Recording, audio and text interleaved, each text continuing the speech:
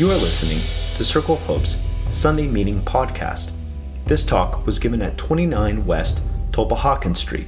For more information, visit us at circleofhope.net. So this whole Advent season has been about waiting. We're practicing. We're living God's story of deliverance that culminates in Jesus. But it's hard to live into that if we never wait on the Lord for anything. We want everything, maybe even holy things, to happen right now, not later. We might have a vague sense of longing, of our need to be delivered, but it's hard to tolerate. It's hard to wait in that, when we can so easily rush to fill it up and to move on. All week long, I was hearing about hard things that are happening in people's lives, like our lives, not just around the world, although that too. Things that are inconvenient at best and devastating at worst. And I just kept praying, Lord, help us to wait. It's hard that this time of year, it's hard this time of year for it to be marked with illness and surgery and broken bones and losing loved ones. Cars breaking, pipes breaking, heaters breaking, gas leaks, car leaks, roof leaks, tension, anger, fear. Like, who wants to wait in the discomfort of all of that struggle? We usually want to escape it, right? Let's just get through Advent to Christmas. Let's get through Christmas to New Year's. Let's fill up and celebrate so we can feel better. We become harried and hurried and impatient people. But Advent teaches us to wait on the Lord, to stay in the place where we are and connect with our longing. It helps us to mark this clear line so that the coming of Christmas Day, we can celebrate something. The English writer and philosopher G.K. Chesterton writes, "It is the very essence of a festival that it breaks upon one brilliantly and abruptly. It is essential that there should be a clear black line between it and the time going before it." Sharply drawing the seasons helps us to re-narrate the entire Christian story of deliverance in this era, like in our life circumstances and in our hearts. I realized this week that as I was celebrating my birthday, which is a week before Christmas, yeah, kind of. It kind of erodes this stark line that he's talking about of all that leads up to the festival of Christmas. Because I don't actually have to wait. I might be waiting in Advent, but I start my birthday celebration like as early as the beginning of December. Because otherwise it just kind of like gets lost in the Christmas shuffle. And it doesn't help that we use all of the end of the year to celebrate early. You know, like staff luncheons, school parties, tree trimmings, cookie baking, all of that kind of becomes celebrations for us. And I woke up to this fact that I need to wait again in a new way this week when I realized that I was craving vegetables. I made kale, right? I made kale soup this weekend. That's how notable this need was. Because I've already been replacing the veggies with like sweets and treats for days already. Christmas isn't even here yet.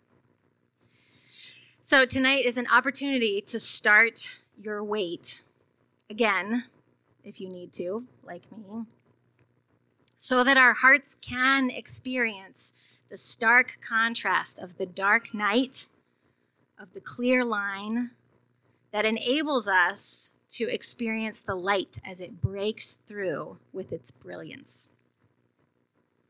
We need to experience our own deliverance again.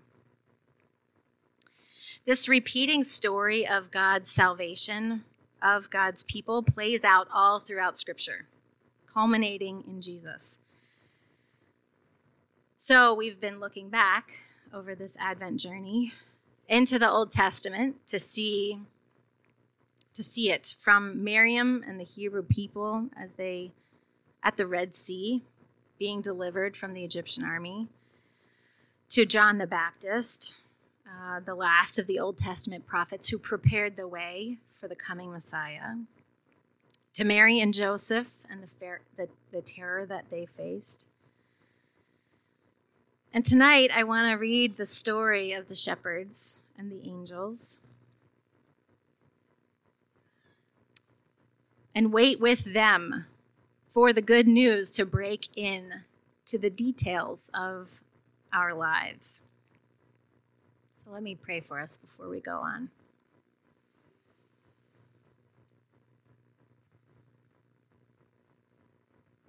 God, we are gathered here to wait. Stir in our hearts, reorder things, make space in us for you to be born again. We need to see ourselves in this story. Thank you for coming to us so that we can see you in a baby born to us. In Jesus' name, amen.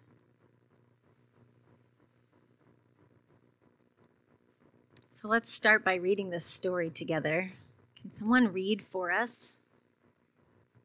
Thank you, Aaron.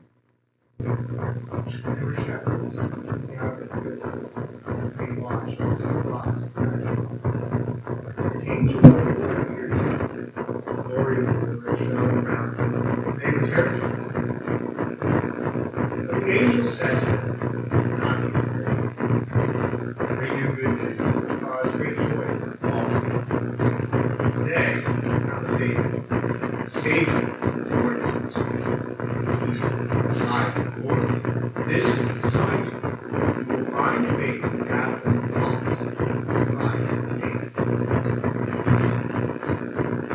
A great company of the heavenly hosts appeared in the beginning, praising God.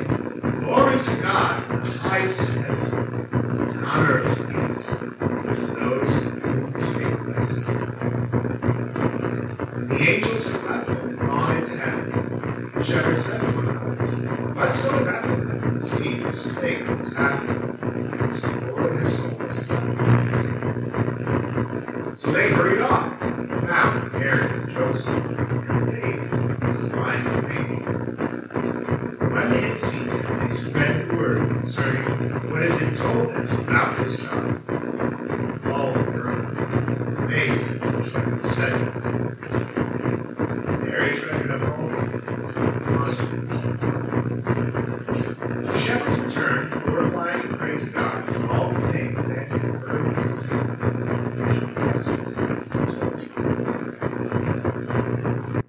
Thank you, Aaron. That was Luke 2, 8 through 20. I read that these shepherds were caring for a special sheep that would be used in the temple for the Passover. And where they were in the vicinity of Bethlehem seems to indicate that. And Hope Feldman actually mentioned this to me the other week. That was the first time I'd ever heard that. It was an interesting detail to consider. The sheep that would be used to commemorate God's freeing of his people from slavery in Egypt were part of this story of the coming of the Lamb of God. It's no wonder the angels came to these shepherds. This is all part of it. This is the story of deliverance, again, fulfilled in Jesus. And the shepherds were living it. So I have two main points tonight. One is that God is coming to us, finding us in our normal, everyday work. This announcement of the angels to the shepherds comes at night, reminds us, like Joel was, that shepherds work at night. And night work is hard. We have some folks in my cell group who work nights or have family members who work nights. And we were talking about it a little bit this week. It's hard because you're tired. It's hard to get enough sleep. People are living on this opposite schedule from you. The shepherds have a hard job in other ways too. There are dangers, as the kids were reminding us. There are dangers on the mountains. It's physically taxing. They have to be paying attention all the time, guiding the sheep to the pastures for sustenance and water. They don't get holidays off or weekends to rest. Their work is 24/7. And I think that many of us feel that way too, like our work doesn't end either. Break isn't really a break. The weekend is for getting things done that you couldn't get done during the week. You have to pay attention all the time, like be on guard or you'll miss something costly. You might lose your wallet. You might not be able to afford to replace your monthly TransPass. The water pipe needs to be replaced because your makeshift workaround caused a bigger problem. This happened to my neighbors this week. You don't have food for lunches this week, and no time to get to the store. Your kid is sick.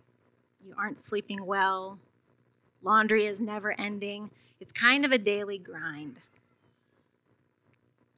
And in the midst of your responsibilities and tasks, a Savior is born. In the midst of your morning commute, there's good news for all people. I hope that tonight you can let the message of the angels get to you in that place. Let their glorious, joy-filled news break through the darkness to reach you in this moment.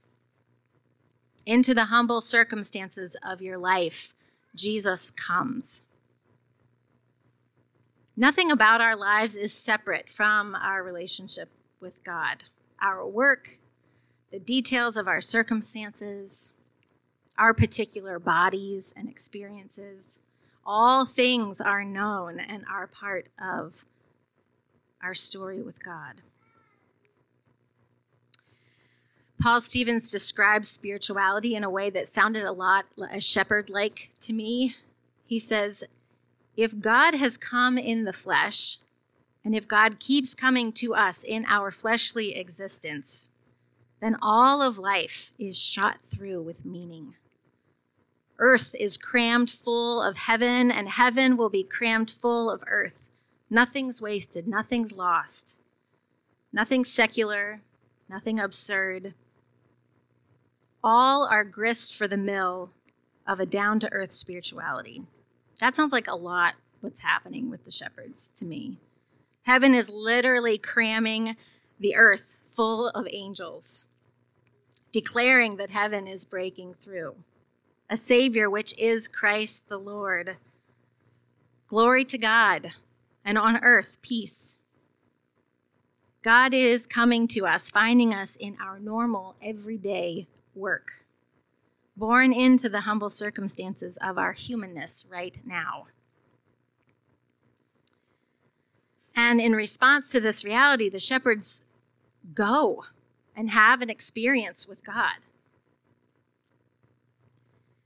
David Benner, in his book, The Gift of Being Yourself, writes that knowing God's love demands that we receive God's love experientially, not simply as a theory.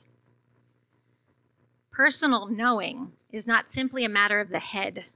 The things we know from experience, we know beyond belief. So a genuine knowing of God comes when we show up in vulnerable ways to receive it experientially. This is what moves us beyond our heads to our hearts, beyond belief to a personal knowing in our current situation. So let's follow the shepherds. Let's rise up, shepherd, and follow. Go experience God right now. In the midst of your life, in the midst of your life that just keeps happening. Go hold the baby. Go to the most vulnerable, undesirable place where there seems to be no room and bow at the manger. Something is really happening here. A king is born whose kingdom is revealed in the dirty details of a busy Bethlehem. And I realize that going brings up our fears. And our fears are usually related to very tangible details of our lived experiences. We're not even the shepherds who were terrified at being visited by heavenly beings. Marcel was talking about this a little bit this week, about in the example of why they don't come to a Sunday meeting, for example. There are literal things that we fear, internally and externally. For example, the daily grind of work can leave us feeling like we can barely stay on top of our own stuff. And on Sunday afternoons, we start to think, I'm not ready for the rest of the week. I have so much to do. And that fear or that dread can keep us from showing up to what God is doing in this moment, right now. Someone called it the Sunday blues. That angst, you know what I'm talking about? Like that build up, the dread, the crunch that you have to do everything that we've put off for this next week.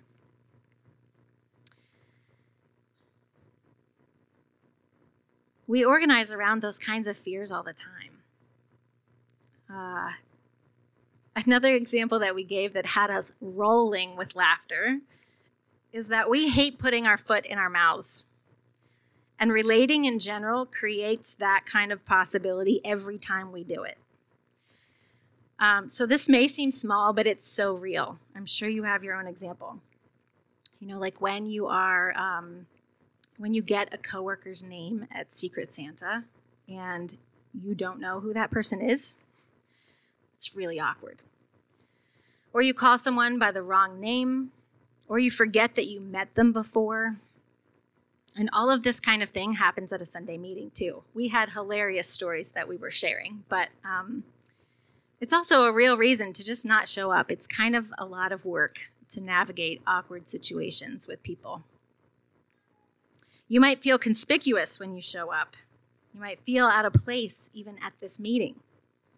The time afterwards, when we have snacks and everything's happening, there's kind of a packing up, cleaning up going on, and there's also chatting and kids, and that's awkward. That's not easy to navigate. It might look like everyone else knows everyone else and that you're the only one who is not sure who to talk to, but you are not alone. And then when you do go out on a limb and you go talk to somebody, you might not even know what to say. I think this sounds a lot like shepherds. They fit in with the sheep. They probably even smelled like sheep. And they were hardly dressed to be presentable to a new king. We fit in to God's story when we feel like we don't fit in. Showing up anyway is this demonstration of faith and hope. It's evidence that the news has come to you and you are expectant and brave enough to go, to show up and have an experience with God, even if you have no idea what to expect. If the shepherds hadn't taken the risk to go looking for what God was doing, they would have missed the encounter with God in the humble circumstances where God comes to meet us.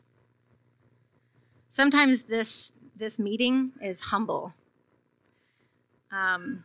because I think it's all of us shepherds showing up, not for a show or a palace, but for Jesus' sake.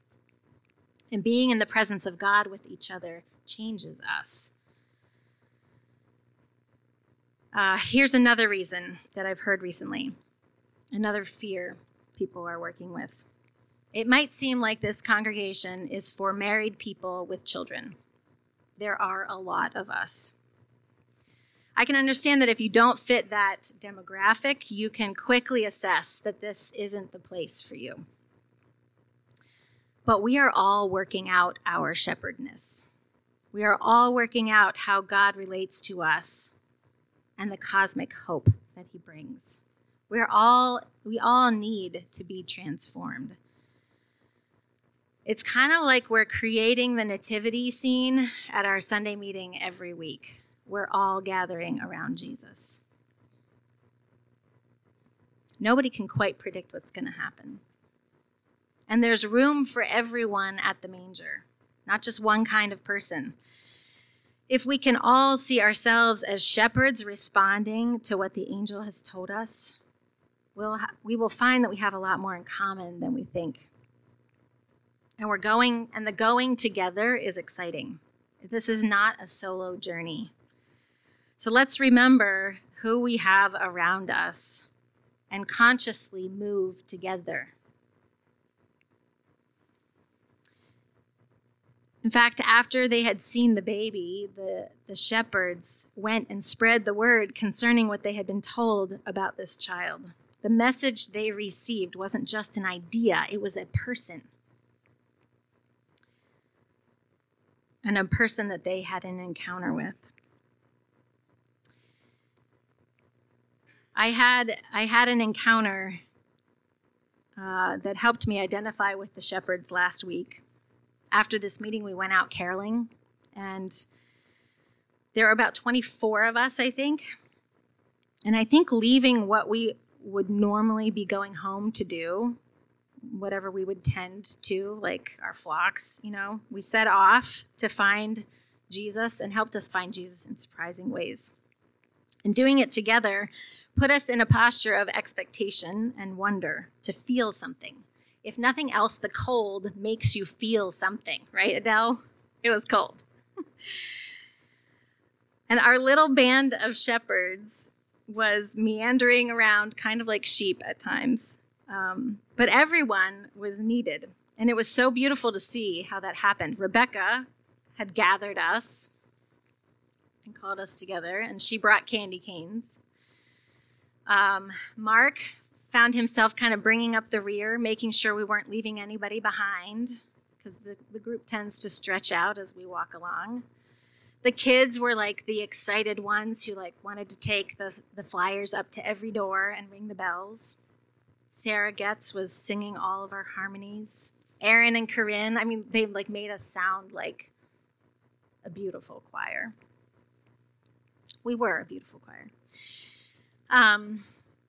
And the people that met us were coming too. They left what they were tending to come stand at the door or the window. And then we were face to face as strangers. But it was this joyous thing to be showing up for an experience together around the baby Savior. It could have been easy to shrink back, almost like we don't belong in the stable together. But doing it helped us live it and get out of our heads. It was like a whole body experience to go to the manger. You could feel something happening. And you could see it in other people's bodies as they swayed along and smiled. I could sing the words of these carols, some of these that we sang tonight, differently. It shifted them from my head to my heart, and from my mouth to my feet and my hands as we walked on the streets and knocked on doors. Oh, come, let us adore him. An experience with God often happens in the interactions that draw us out of ourselves, often with the people next to us. There's a Villanova grad student who has been connecting with my cell, and she told me this week what that has been like for her. She said, I keep waiting for people to act like other people do in my life. And this feels so different. She said, this is actually happening all over Philadelphia. She said, for my personal journey, it gives me so much hope. It makes me think that I can actually do this. I can be like this. Being with you all, who are people very different from me, is an opportunity to learn how to live and to love well and to listen actively. I have to let go of my agenda, my preconceived ideas. I actually have to learn how to love. Institutions don't teach people how to love like Jesus. She said, being an outsider coming in, I don't know the theology, I don't know what all of this means, but it's an opportunity to love and love well like Jesus. And I get that. I would say she gets the theology. That's what we're doing together. Jesus is coming. In the daily grind of your everyday life, in the midst of your responsibilities and your tasks, a Savior is born. Keep showing up to have an experience with God. He knows your need. Your weakness is no stranger. Your fear and your exhaustion are real. But into the darkness, the long-awaited Savior comes. Wait for him. His deliverance is coming. Thanks for listening to Circle of Hope's Sunday Meeting Podcast. If you want to talk about it or get connected to a cell, you can find one under our Connect dropdown at circleofhope.net.